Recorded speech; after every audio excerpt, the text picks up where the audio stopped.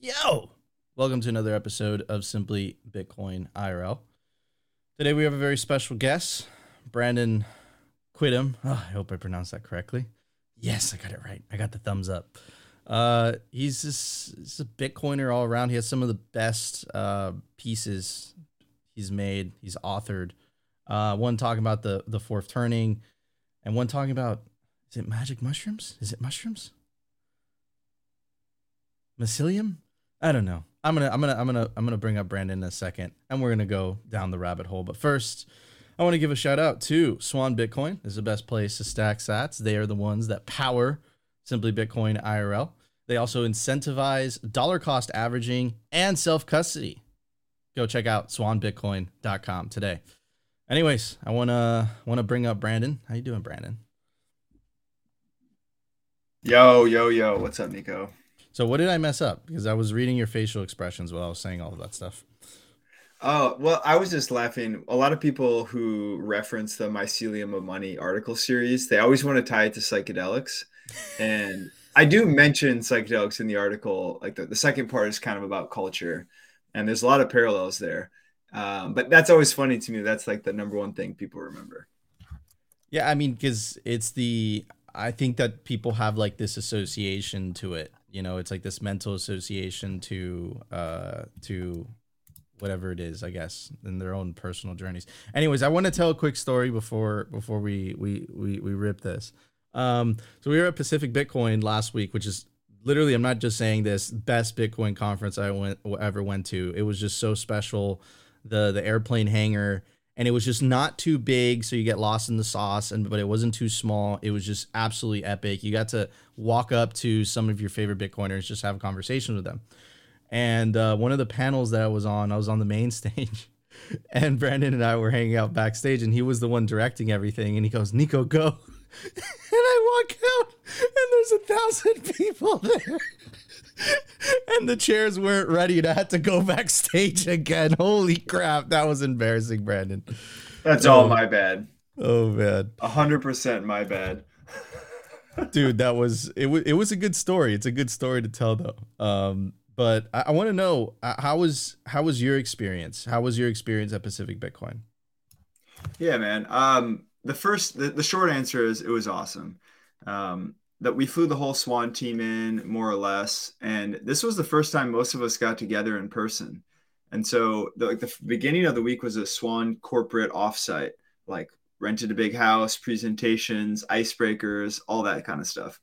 And then we transitioned into a conference and prepping for panels, and there's all these side events, etc. And so it was extremely exhausting. The Swans were working, from sun up to sundown, trying to put on a happy face at all the events. And so I feel for the Bitcoin Magazine guys. You see CK running around the place and you try to say hello and he's just frantic. Like, I get it, bro.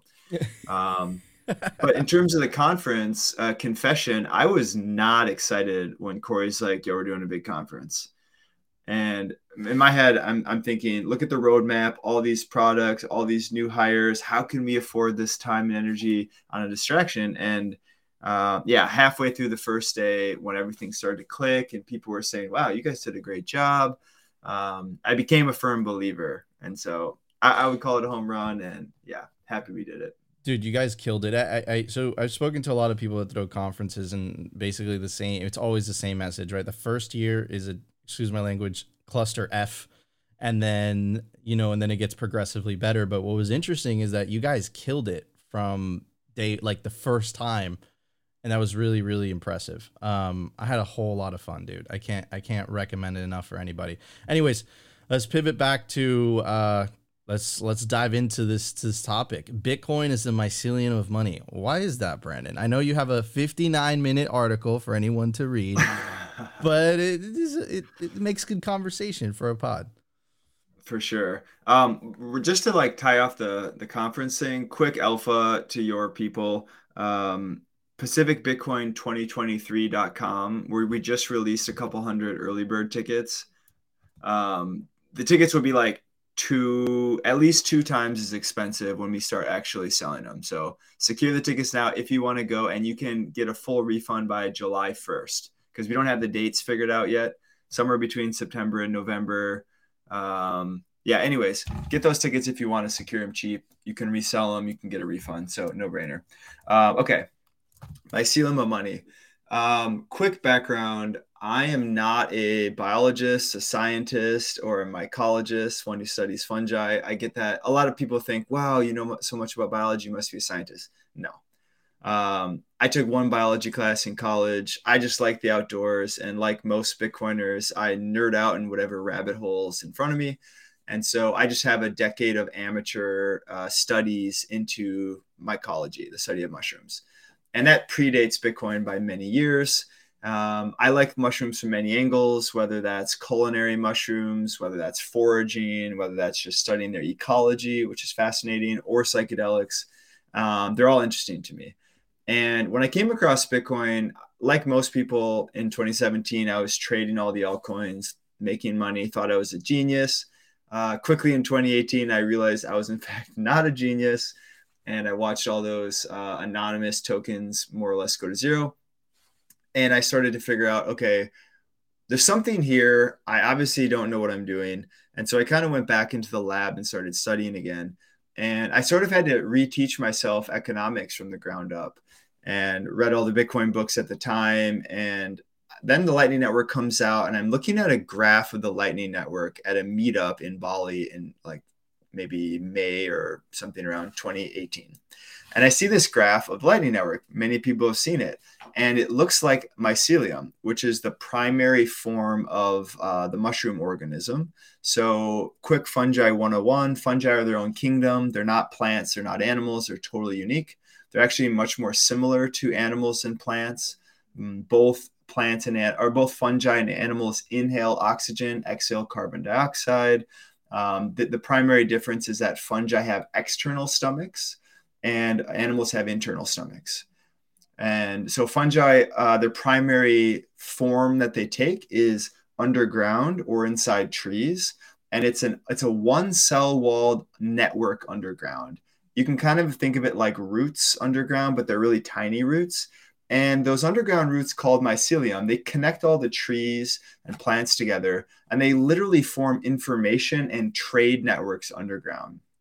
And the most recent mycology studies are showing that they perform what we consider market functions underground. So some mycelium will hoard water when it rains and then wait for a drought. And then they'll resell that water to the trees when they need it most in exchange for fats and sugars, which the tree produces through photosynthesis.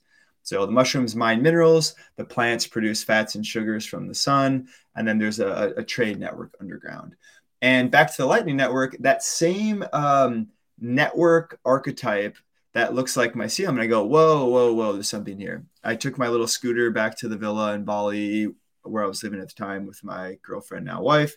And it just hit me. I just started scribbling, writing like crazy. And I more or less wrote the first part of that 4-part Mycelium of Money series that day. But it took me maybe 6 months. So towards the end of 2018, before I felt like I could publish it, because to be honest, first of all, nobody knew who I was at the time. And all the content I saw was Bitcoin is, here's an economic analysis of Bitcoin. Here's some game theory, here's some technology, etc. And I'm like, well, I think Bitcoin might be a living organism. And so got a little gun shy there. And actually, Dan Held published a series in 2018 called Planting Bitcoin, which he used some sort of entry analogies to how Satoshi sort of like planted the seed and he watered the garden of Bitcoin, et cetera. And I was like, okay, this is well received. Let's see what happens. And he helped me sort of polish it up before he shipped it. And that was the first time I ever had an article or anything go viral on Twitter before, which was just crazy. So that's sort of a longer than I was anticipating preamble. Any comments there before I sort of describe a little bit more of the thesis? So it's actually really interesting when you said that Bitcoin is a living organism. I 100% agree with that. The way that it acts, it plays on human greeds to ensure its survival. And that is one of the, when you're first starting to go down the Bitcoin rabbit hole and you have these eureka moments, right? You're just like, oh my God, this thing. And then, you have like many of those, but it's interesting the way, and I'm going to give this example because I think it's the perfect example, right? The Chinese Communist Party, they banned Bitcoin mining, and within a couple of 6 months, 6, 7 months, Bitcoin hash rate is back to all time high. No central authority, no CEO pushing that. It was just pure profit incentive alone. And it's as if the network has like co-opted human beings to make sure it lives to fight another day. And it's insane, right? And then it rewards you obviously with, NGU, the incentive, the sovereignty, et cetera, et cetera. So it's kind of like a you know what I'm talking about, the great white shark, and there's this tiny little fish that swims underneath. I don't know what the correct do you know it? I don't know the name. I know what you're talking about though. They Yeah. have a symbiotic relationship, Symbiotic. right? There we go. That's the thing. So I 100% agree with that. And it's interesting because Bitcoiners and I've said this many times, you always end up coming to a very similar conclusion, but everyone hits it from a very different angle, but it all kind of comes together at the end. I don't know if you want to add to that. Yeah, I totally agree. And to be fair, I didn't come up with the idea that Bitcoin's a living organism. Actually, Ralph Merkle from like Merkle Tree Cryptography, he was the first one who ever published about this. I think it was 2016, maybe. And he was talking about DAOs. And his quote is something like Bitcoin is the first example of a new form of life. It lives because anyone, anywhere can run a copy of its code. It lives because the copies are always talking to each other. It pays us to keep it alive, etc. And so I'm standing on the shoulders of giants. Gigi has written about this since, Tomer has written about this. And so your point about many people finding the same conclusion through Bitcoin is so true. This happens over and over and over again. And you could even say that the people trying to figure out what this thing is are also a part of the meta organism that is Bitcoin, right? We're trying to explain it. Our ideas bump into each other. I don't know where my ideas start and where yours pick up. And they seem to like travel through all of us trying to figure this thing out. And so I think that's an important part. And with regards to its architecture, I think the unique element I brought here is that I kind of view it as a decentralized network archetype. And this is the form that mycelium takes that we're describing with the trade underground, right? There's no central processing unit of mycelium. It's really more like millions of little different individuals that work together to form a network, right? And Bitcoin's the same way. We collectively run nodes. We gossip through the network. We route transactions. We communicate. Developers change the code. We update it on our nodes, right? And together, the sum of all those parts is actually what creates the network. And if you cut the mycelium network in half, you just have two networks now, right? You fork Bitcoin, there's two networks. There's no central part to reinforce that. And it also learns, right? From the mycelium example, let's say there's an underground attacker, some bacteria or some other fungus is starting to attack the network.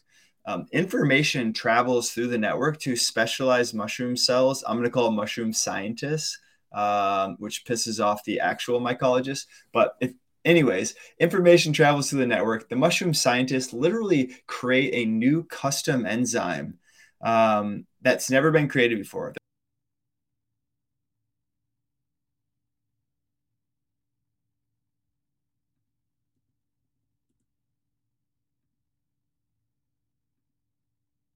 Oh, looks like Brandon might be having some connection issues. Opti, jump in while Brandon comes back. Well, it was just about to get real spicy. It was getting so good. Oh man, it was getting so good. Oh, dude. Yeah, no, he was talking about, and it's just interesting because oh, there we go. You're back. All right. Oh no, did I lose you guys? Yep, but you're back. All right, man. You were literally about to hit the home run. Oh man, let me nuke my phone internet just first. Okay. Do you know where I left off there? Where did you, man? You were saying so many good things. It's hard to pick. I think you dropped off at mushroom scientists. Mushroom scientists are getting mad. Okay. Yeah. Perfect. So to summarize that, underground, the mycelial network, it gets attacked, right? It's a constant biological battle underground. And when the mycelial network gets attacked, it sends information through the network to the mushroom scientists, and they literally create a new custom enzyme through chemistry. And then they ship that enzyme over to where the problem is, and that enzyme deals with the attackers. And over time, that mycelial network retains all the molecules it's produced to defend itself. And it becomes better and stronger over time, right? So it learns and it becomes more anti-fragile. And that's also the reason, or like through that lens, it's easy to understand why fungi are the most well-adapted species on our planet. They've been around for billions of years. And the largest organism today is actually a mycelial network in Eastern Oregon from the honey mushroom. It's like 5,000 years old, and it's literally eating an entire forest in Eastern Oregon. And now let's compare that to Bitcoin, right? Let's say there's a bug in the software or there's some environmental FUD, right? Information travels through the network. It finds its way to the developers or mushroom scientists. The developers produce a new software patch or enzyme, and then the developers ship it out to the nodes. We all update, take care of the problem. And like the mycelial network, the Bitcoin network learns. It responds to its environment and becomes more anti-fragile over time. Holy crap. And I love that analogy, because it what else could you compare it to? Like that is the thing to compare it to. And this concept, right, of it's not, you say it in your piece, decentralized intelligence, and that's exactly what it is, because you would say the human beings are kind of the intelligence of it, and then them kind of working together, but there is no central authority kind of dictating where should we go, whatever. It's kind of, there's kind of a battle, and people are like, no, it's this, no, it's that, but the thing just keeps on chugging along as if none of that exists, and it just keeps providing those incentives to keep the human beings captured, basically working for it. Totally. And the only assumption we have to make here for this to be true is the fact that humans want to preserve themselves. Humans want to increase their position in life. Humans want to reproduce, right? Like the core biological desire that drives all life, that same desire, if that stays constant, then humans will have an incentive to keep Bitcoin going, right? And the more people that join the network, the stronger it is, the harder it is to change, and the longer we can assume it will live, because it turns out humans like money. We need money. It's super important. And we just so happen to have created the best money that humanity's ever seen. So I think the lifespan of Bitcoin would be measured in centuries, whereas previous monies, it's more on the order of decades. And we could even say Bitcoin's immortal. It's a bold claim, but I think there's at least some rational thought behind it. Another question might be like, why would it be good that Bitcoin mimics life, right? So what if it's alive? Like, why would we even want that? Well, one thought is that through evolutionary pressures, the organisms that are around today, they have successful strategies that allow them to survive and thrive in their unique niche. And so, like, the things we see today, they're not by mistake, right? Like the hummingbirds and the flowers, or that sucker fish and the shark, right? Those are strategies that work today. And the fact that Bitcoin mimics the most successful evolutionary strategy we are aware of lends credibility to the idea that Bitcoin is going to be here for a long time, or that strategy is a good strategy. Another way to look at life, or living versus non-living. So life is good, right? It's anti-fragile. It learns from its environment. It's robust, right? Like think of an old growth forest. It's more like an ecosystem, and it's very hard to attack compared to, let's say, fiat or something that's not alive. Let's think of just standard wheat monocrop agriculture, right? It's really efficient. You can get a lot of yield per acre in a monocrop. However, one little problem and the whole thing goes down, right? There's a famous case study of bananas. I think this was in the 50s. And the way we produce bananas is we essentially just clone one species over and over and over again. So something like 80% of all the bananas in the world at this time were a single genetic code. and another fungus figured out how to consume that banana. And what happened was that one fungus ate all the banana crops in the entire world over a couple year period, and there was a massive food shortage, right? So fiat or monoculture or human design or not in alignment with nature, all those things are synonyms. If we go that route, hyper efficient, but super, super vulnerable. And Bitcoin, on the other hand, is that robust, old growth forest that's resilient.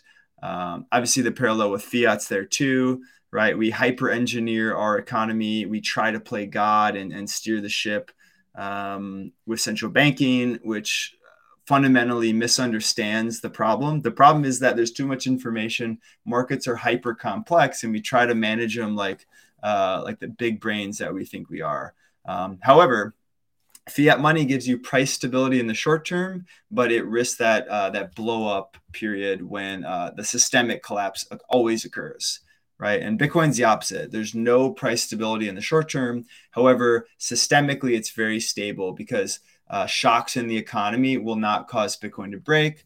There's no way to politically capture Bitcoin and inflate it, which comes back to haunt us. So hopefully that parallel makes sense. 100%. And one of the things, I don't know if I want to go kind of on okay, yes, because people might find this entertaining.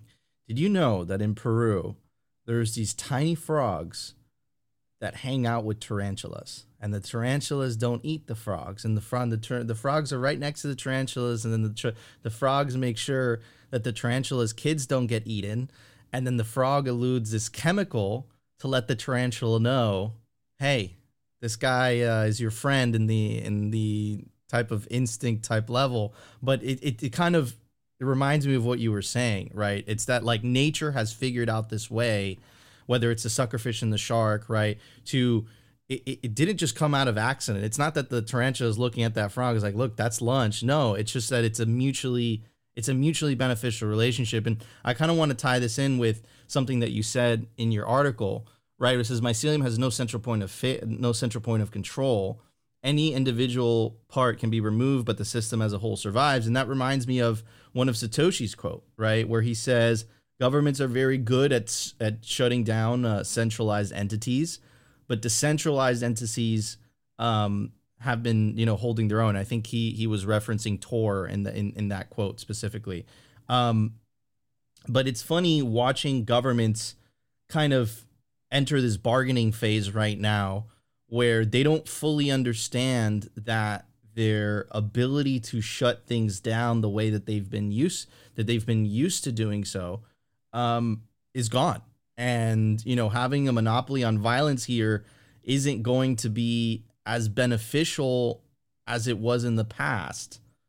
What would you say about that statement?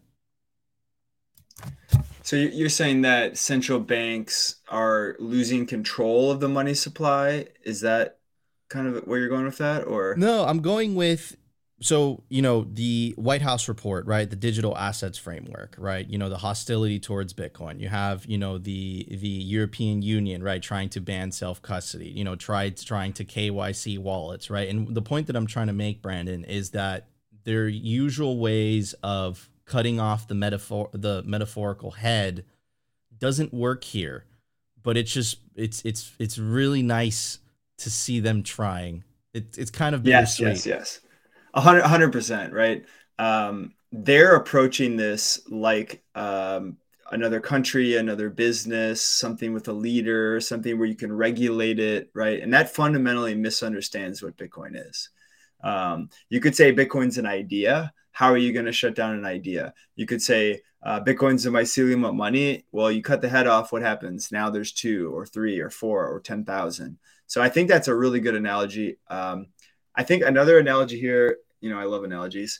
I have this unwritten essay, which I'll just describe a little bit right now, which is looking at Bitcoin through the Apache Native Americans. And the Apache were mostly settled in the southwest of the U.S. They were kind of like the Dothraki, if you remember from Game of Thrones. So think horse tribe, very egalitarian. They just pick a leader, whoever's the strongest guy, they just follow them pretty much. And if there's a disagreement between 2 leaders, they just fracture and they go off and do their own thing.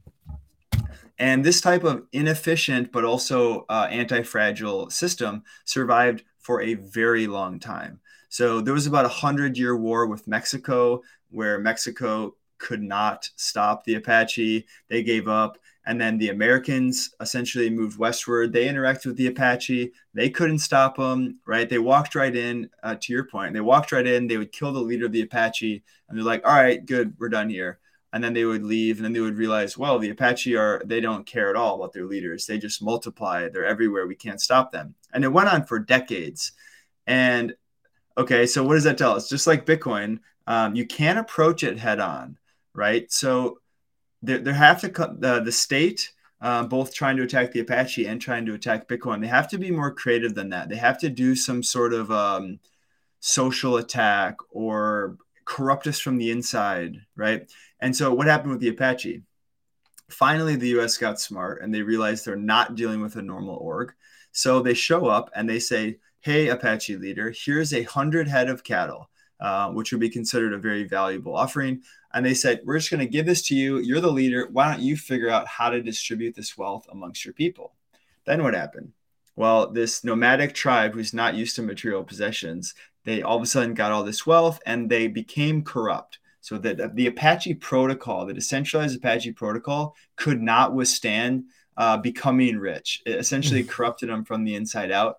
And then they broke down and were instantly shattered once they broke protocol. So I think we need to be careful as Bitcoiners for that same type of attack, right? If we sacrifice the principles of Bitcoin in exchange for a number go up, then we might end up with a decade of riches, and then we totally give up and Bitcoin's gone forever, right? And so I think that's an important reminder. Keep an eye out for the social attack, stick to the principles, think long-term, right? All of those would be lessons to take here.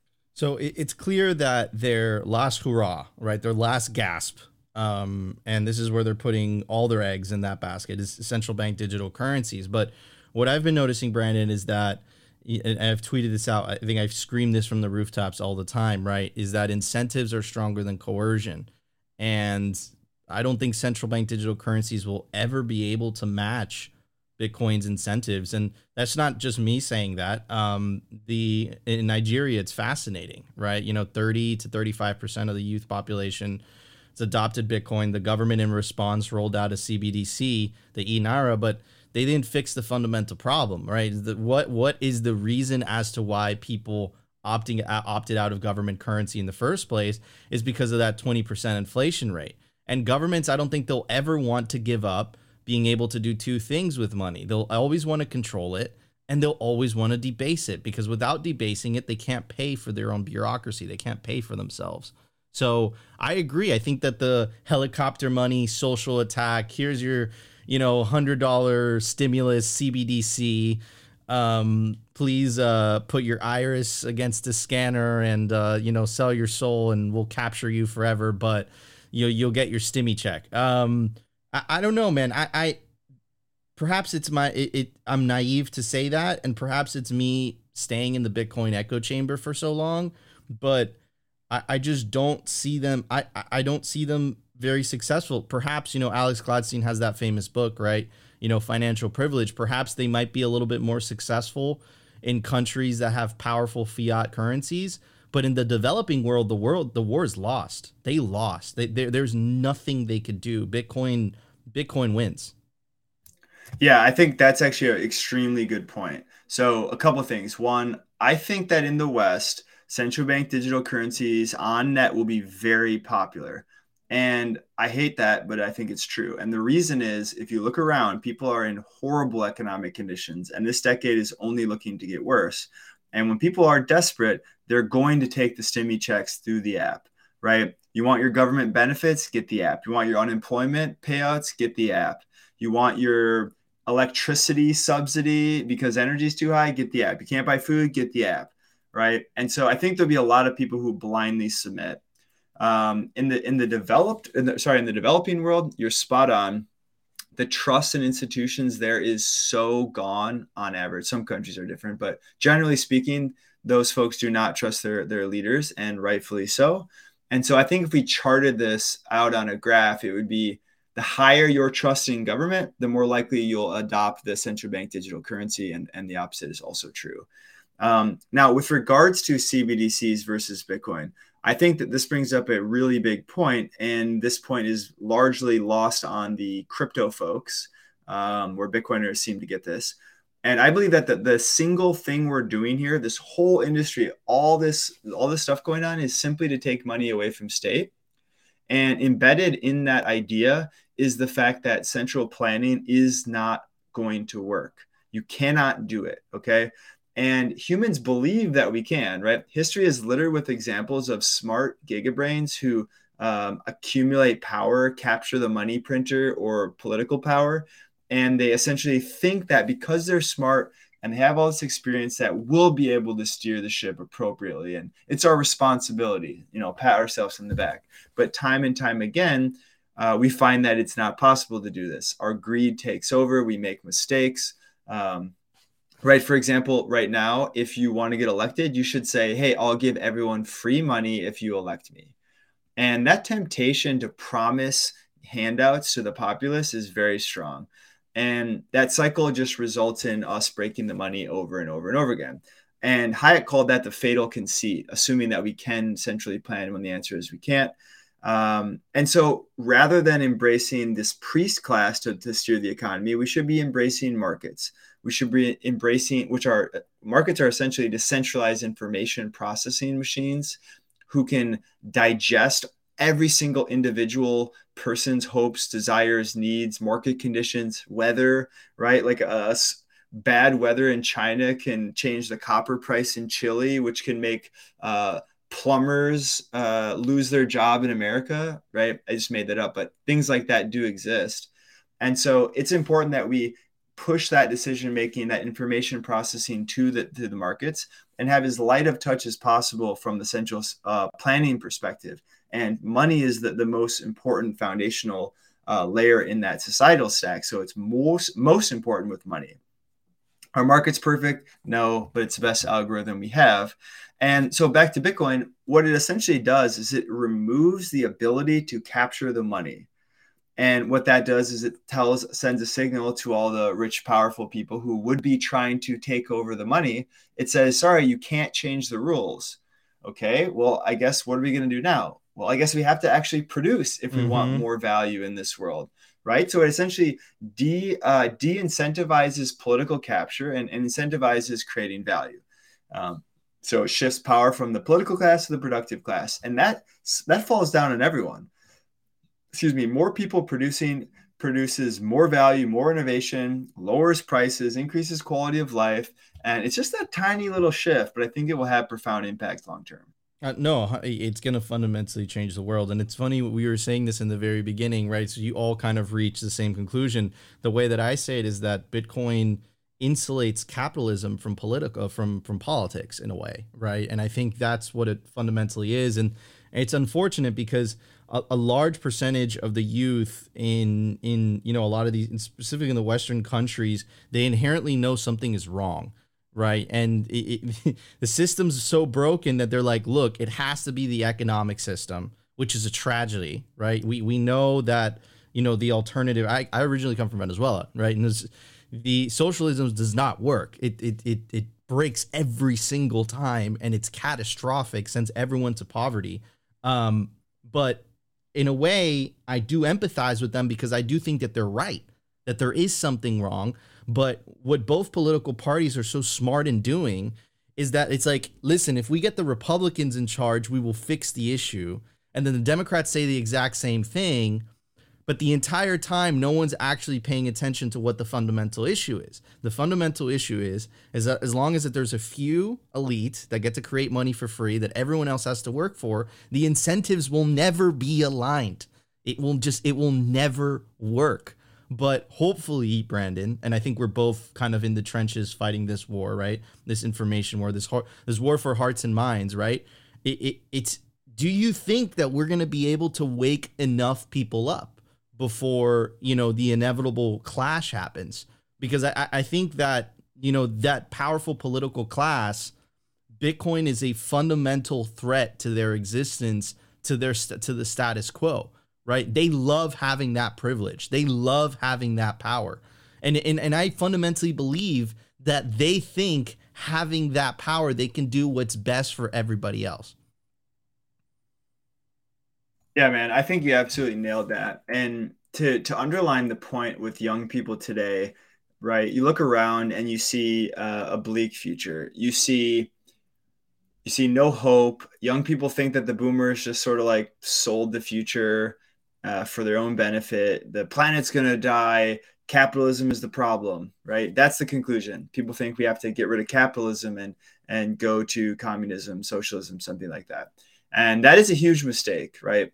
I empathize with how they got there, but it's totally wrong. And I had similar thoughts, full disclosure, 2015, 2016, that time period. I thought Bernie Sanders was the right approach. I made the same mistake. And the real problem is something more like monetary socialism. So a central banking system at the center of economics, or you could call it cronyism or corporatism, right? Where we essentially just prostitute out all the laws to whoever has the most economic power. And that's not markets. That's not capitalism. And my response here is that markets are how value is created. The fact that we can sit on Twitter and complain about capitalism from Brooklyn with our MacBook and lattes, that's because of capitalism, right? Socialism doesn't create value, and it's not an efficient process. So I think we need to be mindful of young people. I think we need to reteach the value of markets. And are we able to do it, or is it going to be too late, or is nobody going to care? I think that's an important question. And the more I used to think all we have to do is tell people about Bitcoin and explain it intellectually, and people will learn. Maybe that's because I learned that way, or at least I try to. But I think the reality is pain is the most powerful teacher. I don't like this, but it is true. And right now, what most people are figuring out is that, and you can't print energy. Energy is physics. Your platitudes do nothing to energy markets. And people in Europe, especially, are finding out that their electricity bill is going up a lot. Oh, weird. Increased energy costs equals increased food. Oh, weird. Germany can't even afford their own manufacturing companies anymore because those companies can't afford the energy inputs to produce their goods. So 100 to 300-year-old companies in Germany are closing down because this economic shock is too great for them, meaning energy prices. And so I think the first lesson is we're going to learn that energy is foundational to society. As we experience that pain as individuals, we will say, okay, maybe solar panels aren't going to save us. Maybe we should keep our nuclear plants on and maybe produce a bunch more, right? So reality is going to interface with humans. We're going to be more smart about energy. I think the same is true with money. And I think we saw a little bit of this during the COVID period, right? We got the stimmy checks and everybody's YOLOing GameStop and whatever. I don't think they learned the lesson. I think that they deep down inside felt like something was off. They have no future. So they're just gambling. It's like, I'm already poor. I'm either going to shoot the moon on Dogecoin or fuck it. We're just going to just party and burn this thing to the ground. And I think this decade, it's going to be a slow process of people waking up to the fact that their savings accounts aren't working. There's nowhere safe to put their money. They're getting poorer every day. Inflation over time really matters. And as people are realizing that, one by one, they will look around and they'll say, maybe I should look into this Bitcoin thing. And that's the role of our decentralized education marketing engine. That is the Bitcoiners. When people are ready, it's our job to convert them quickly, onboard them fast, speak in their language so they understand it. Right. When the student is ready, the teacher appears. Okay. So shill lightly, right? Essentially, I'm saying don't go try to convince people that aren't ready to learn about Bitcoin. When they're ready, they'll get it quickly and they'll adopt it fast. Other than that, you're wasting your time and energy. That's my belief. And we look at adoption cycles. One last quick thing. When we look at adoption cycles over time, it started with a bunch of cypherpunks, libertarians, developers, like really, really weird people by society's standards. It's this tiny little hot nucleus in the middle. And then the first hype cycle occurs and it starts attracting a little bit more reasonable people. This might have been like more mainstream libertarians or people who are on Slashdot, like the average coders who maybe think outside the box, they join. 2017 comes. It's like people who are 1 foot in the matrix, 1 foot out. And each time these adoption cycles grow, there's more surface area on the outside of the Bitcoin network. And the narratives are more relatable to more normal people, right? So each expansion phase, we refine our narrative. It gets watered down. It's more approachable. And I think that's where we are now, is just, we just finished another hype cycle where all the celebrities got confused with NFTs and whatever. And most people will leave from that period. They'll tuck their tail between their legs. Oh, that's all a scam. My bad. But a percentage of people stay, and those people become hardcore, and they become part of the nucleus that continues to grow. And so pain is the teacher, and pain is coming. So people will learn. 100%. I fundamentally agree with you. And this is a perfect segue to one of your other pieces, right? Bitcoin and the rhymes of history, right? And you, Brandon, were actually one of the people that introduced me to the idea of the fourth turning, right? And just to simplify it, right?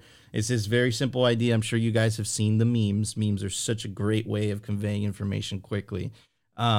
Weak men create hard times create strong men create good times create weak men. And I had the pleasure and privilege to have Lawrence Lepard on the show, and he's a big believer in the fourth turning as well. And he was basically making an argument how the millennial generation, and Brandon, looks like you and I are roughly around the same age, we fall into the hero archetype, right? We are living through weak men have created hard times, and hard times, in my fundamental belief, is that hard times are creating strong men, right? The truth is important. It's not so much about the feelings. It's not so much about, look, this is, the empathy. It's like, look, we don't have the luxury of thinking that way. And unfortunately, I think it's created the time that we are today. And I've talked to Opti about this for many times. We've had this conversation where, in a way, Brandon, our generation is a little bit more militant, man,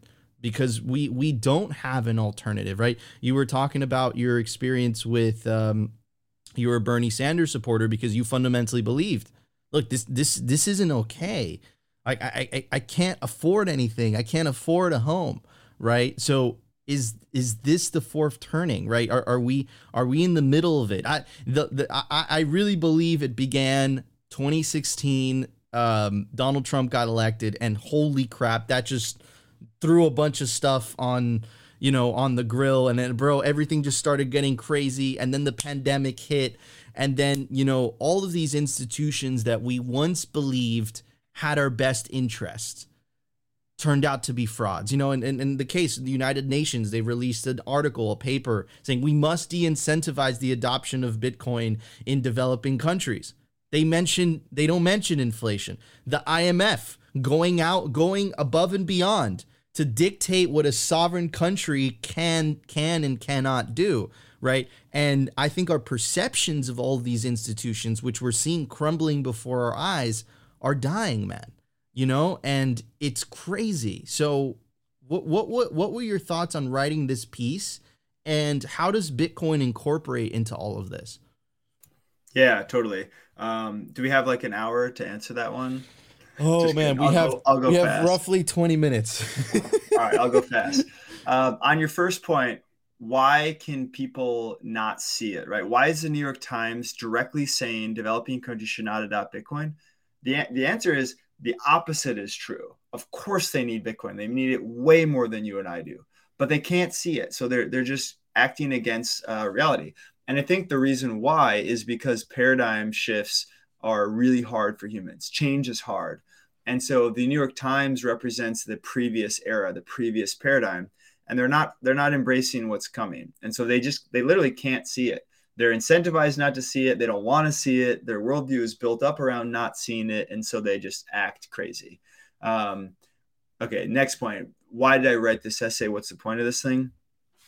Like maybe March, April, May 2020, we're in COVID lockdown. I'm losing my mind. What's going on? This all sucks. I don't trust the central powers, ringing the emergency bell and then seizing all this power. And so I was in kind of a shitty place, to be honest. And I started reading like crazy, trying to make sense of the world. And in that manic phase, I essentially came across the Fourth Turning book.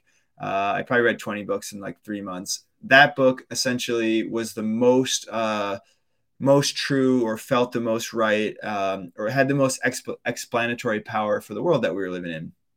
And so I started studying history, cycles, how does it all fit in? And that essay is what came out of that. I'm very proud of that one, by the way. It's also long. The big thesis here is that histories and generations are symbiotic, right? Bringing up that symbiosis word again. So what do I mean by that? I mean, you and I are both millennials. We're of this generation. We're all born at roughly the same time in roughly the same context. We all sort of respond the same way to things in the world relative to other generations who may respond totally different than us, right? And we all grow up as that well-defined generation, and then we become adults, and then we start to push back on the world. We influence the world. So that's generations, you and I, creating history, impacting the world. And then history changes because we imprinted it. And then the next generation grows up in the context that we brought into the world. And then that generation grows up and pushes back on history. So history, generation, history. That's sort of at the bedrock of the whole thesis. Then what the authors observed, and by the way, this is a book published in the late 90s, the same year as The Sovereign Individual, interestingly. And what they found is that society, at least in the Western world, looking at the history of America, it revolves in these roughly 80-year cycles. And at the end of that cycle, which is where we are now, the world wakes up and then we realize that our institutions are crumbling, government, institutions like business, our monetary system, healthcare, schools, whatever institution, they're starting to crumble. And we realize that we actually need these institutions. They perform an important role in complex society, and we can't trust them. They're broken.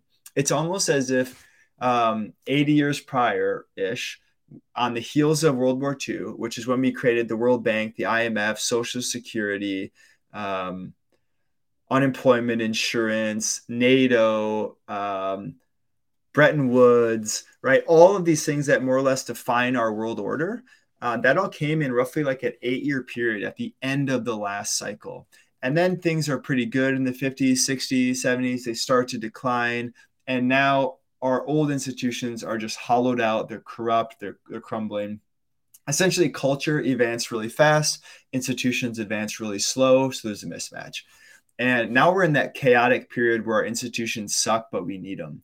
And it's almost as if humans have this instinctual reaction to the world not going well. And the instinct is actually to collectivize. And so that's why socialism explodes during Fourth Turning. It's the same in the 30s. Marginal tax rates were like 70% in the 30s. And we created all these socialist programs like FDIC or unemployment insurance, et cetera. These are responses to the world starting to crumble.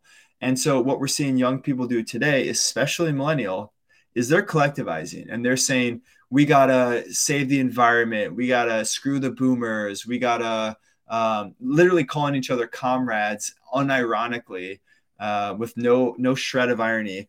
And so what we need to do with regards to Bitcoin is the instinct is collectivized. If we go too far collectivizing, we're going to go into a panopticon, CBDC, dystopian hell, and most millennials will walk right into that. Now, I'm optimistic simply because we have Bitcoin, which is a perfect counterforce to CBDCs, but it's also a type of institution itself. And what we need is to rally around a big idea with a big tent that a lot of people can get around. That seems to be the answer to our problems.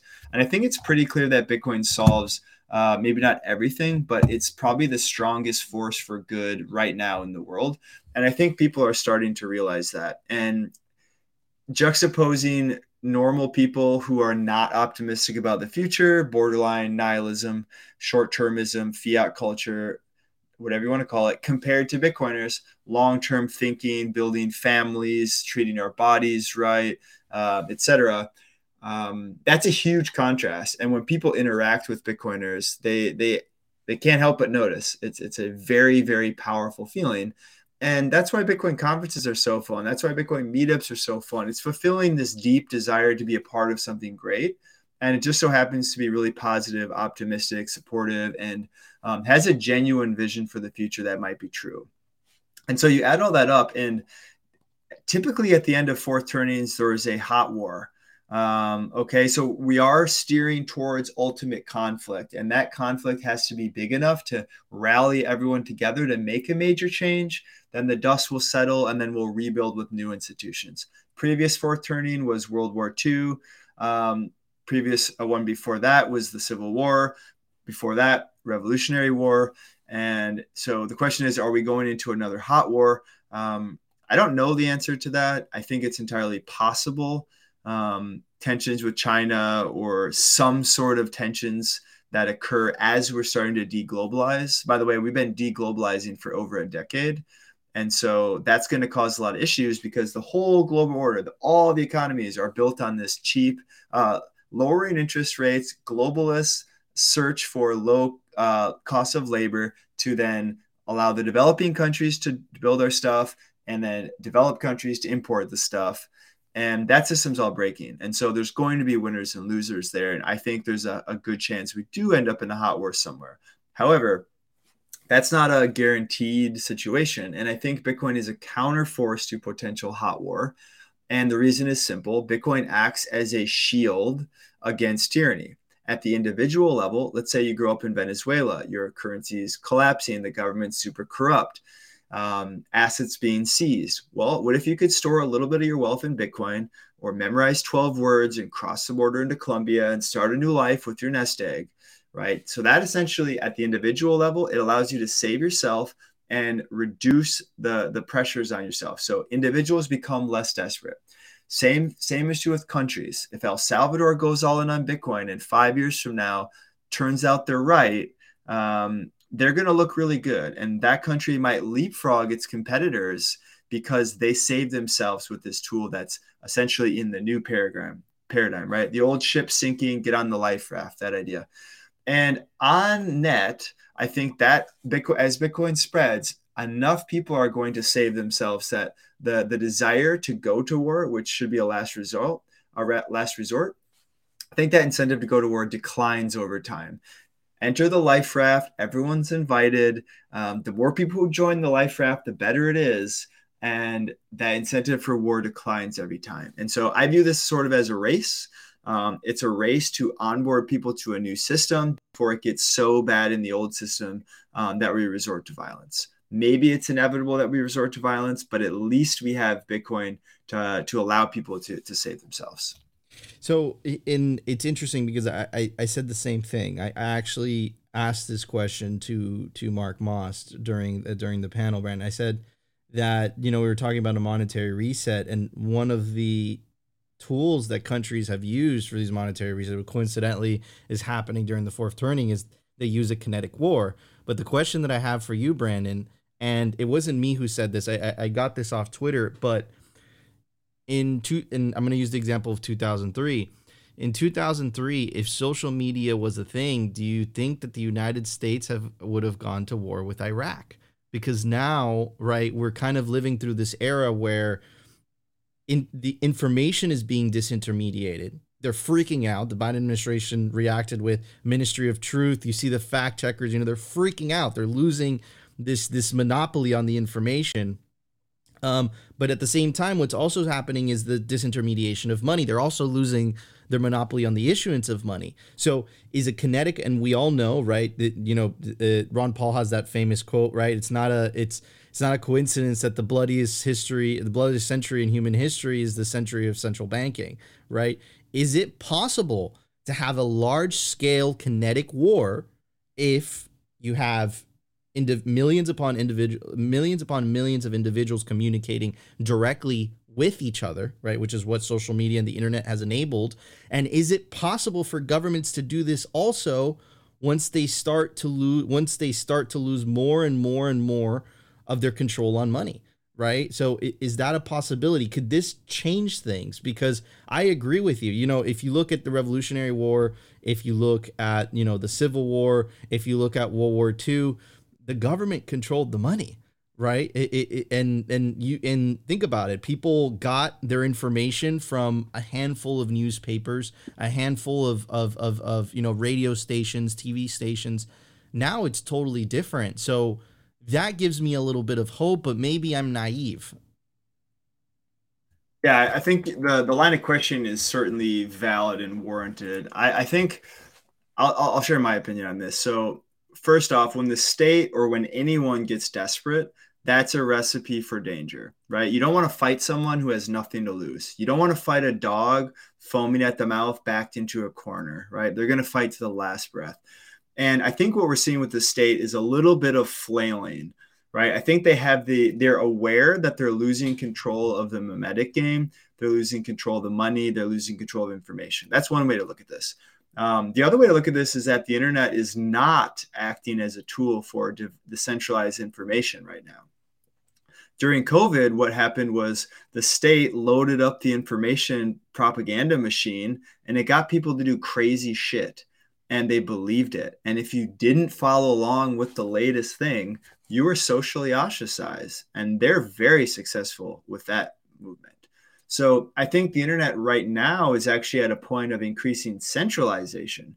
And I think over time that pendulum starts to swing as we innovate. Like, I think it's always an arms race. The state wants to keep wraps on communications. The people want to keep it free, but it always comes down to technology. It always comes down to asymmetric technology. And I think what we need to do on the information warfare is we need to evolve past these Web 2 platforms.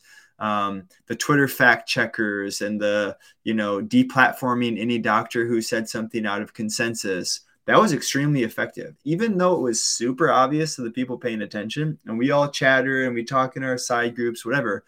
En masse, they own the narrative. And that's fucking terrifying. Sorry for swearing. So I think what we need to do is replace Web 2 platforms with protocols for information, right? This is Jack's vision of blue sky, a decentralized backend with a unlimited amounts of front end. That's the only way to do information that I can see. So if we can do that, then I think we can win back the information warfare. The next question, could we go to war now? The answer is yes. We're at war with Ukraine. We're sending them bajillions of dollars. Ukraine flags are everywhere. And so I would say that people are failing this pathetic psyop. That's what I observe. But long-term, I am optimistic because I think we will replace Web 2. Now, the other question with money, I think it's on the long term, if we take money out of central banking hands and give it back to the people in a Promethean sense, I think that will allow humans to have less mass conflict because the leaders would have to ask nicely to go to war because they can't abuse their money printer. And if you said in 2003, hey, I think the stat for Iraq war was like $50,000 to $60,000 per person. That's what the government spent. If the US says, hey, do you want to spend 50 grand to send our children to a country you can't find on a map and kill a bunch of brown people and you want to vote?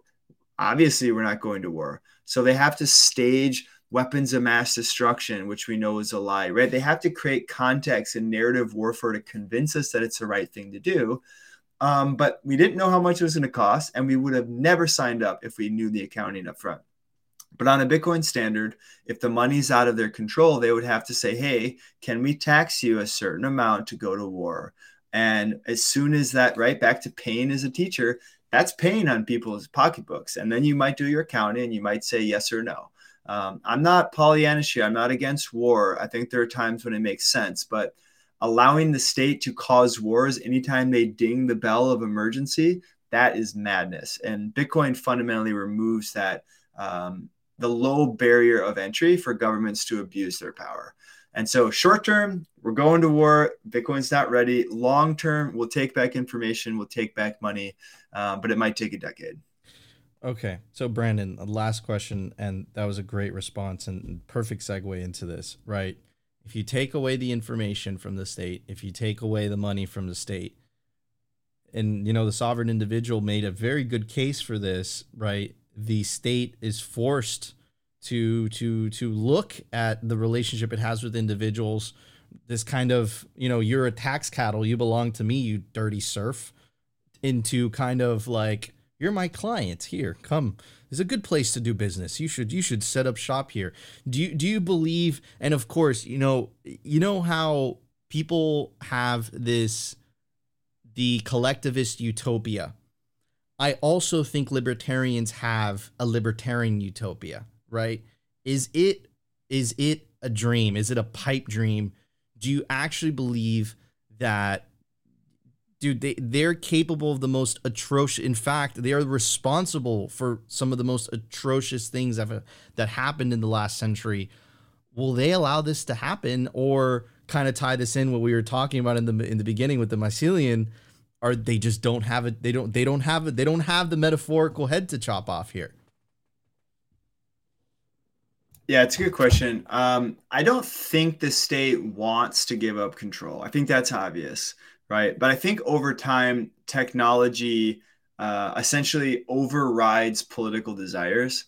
And I think this is one thing that Satoshi, or maybe it was early cypherpunk, I can't remember, but essentially early Bitcoin ideology, which essentially says that either we try to play the political games and vote harder, baby, and then we'll get what we want, or we create technology that gains us an advantage against the state. And I think Satoshi said this might not solve all the world's, paraphrasing, this might not solve all the world's problems, but it will give us a temporary advantage in the arms race against the state, right? And I think that's the right way to look at this. It's a never-ending arms race, back and forth, state, people, centralized, decentralized, right? And I think this is just the latest battle in that. I think a lot of libertarians, and especially Bitcoiners, would say that we're going to enter this period of never-ending prosperity because we won this battle, taking money out of the hands of the state. And I think that's an okay starting point here. I think we want to send that message that it's going to get better because of that. But I think the idea that we do this once and it's over is totally naive. Matt Ridley, one of my favorite authors, wrote a book called The Red Queen, which is looking at biology in the same way. And essentially the takeaway is that,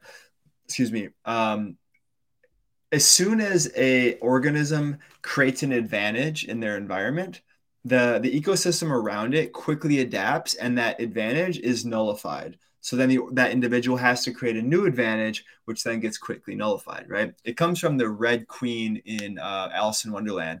You run so fast and you stay in the same, you got to run really fast just to stay in the same place, right? And that's kind of like what's going on here with the arms race against the state. We buy some time with Bitcoin, and hopefully we buy a lot of time, and hopefully it's really hard to stop. And I think it's one of the hardest things to stop that we've ever come across. And so I am very optimistic about the amount of time it buys us, but I don't think forever is coming. So that means we need more than Bitcoin, and our future generations will have different battles to fight. And we need to preserve the spark of freedom and individual thinking, and preserve markets in order to have a good chance to fight, right? Because if we end up in this panopticon social credit system like where China's heading, it makes dissent really hard, right? And so thinking about the sovereign individual, I think there's an important role here to play, because we're entering that encroaching centralization. The West sees China's power through their CBDC, and they go, ooh, we want that. That'll be very helpful for us.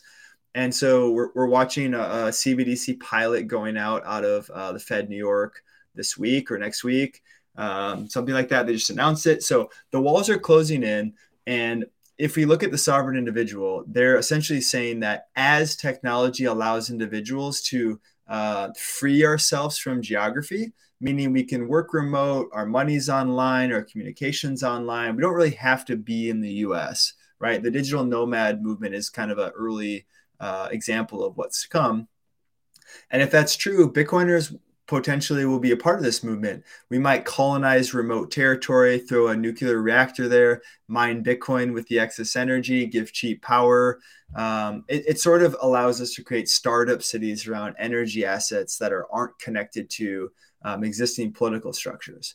And if that is true, we might go from, let's say, 200 countries to 2,000 countries. And more countries that are smaller, I think, is good. That creates competition, and competition creates innovation. And Matt Ridley, again, one of my favorite authors, in his most recent book on innovation, he essentially studies what makes a nation prosperous. And what he found was that prosperity comes from innovation, and innovation comes from freedom, So the most open and free countries produce the most innovation, and the most innovation produces the most prosperity. What is Bitcoin? Bitcoin is freedom money. Bitcoin literally empowers the individual at the expense of any would-be oppressor. So Bitcoin is a precursor to freedom, which is a precursor to innovation, which is a precursor to prosperity. And so I view these startup cities, sovereign individuals, thesis, citadels, whatever you want to call this, as a crucial part of the next phase of our species, which is preserving the spark of freedom long enough to get through this CBDC panopticon experiment so that we have intelligent people, highly organized and able to innovate on the back end of this period. Because yeah, it's an arms race, and I'm optimistic with Bitcoin. Without Bitcoin, I would very much not be optimistic. So yeah, just a little responsibility. Oof, yep. And goes to, but at the end of the day, right, Brandon, it's this revolution, this peaceful revolution is not possible without personal responsibility. But I do believe that we do have a good chance. We do have a good shot. We have incentives on our side, and all they have is coercion. And we have to innovate faster than they can regulate, man. And let's see where the cards fall. Anyways, Brandon, this was an absolute honor and a pleasure, man. Thank you so much. Why don't you tell everybody where they could find you and any projects or any things that you're working on nowadays? Yeah, I appreciate that, Nico. This was a great interview. Your last couple sentences were just on point. You can find me on Twitter, BQUITTEM.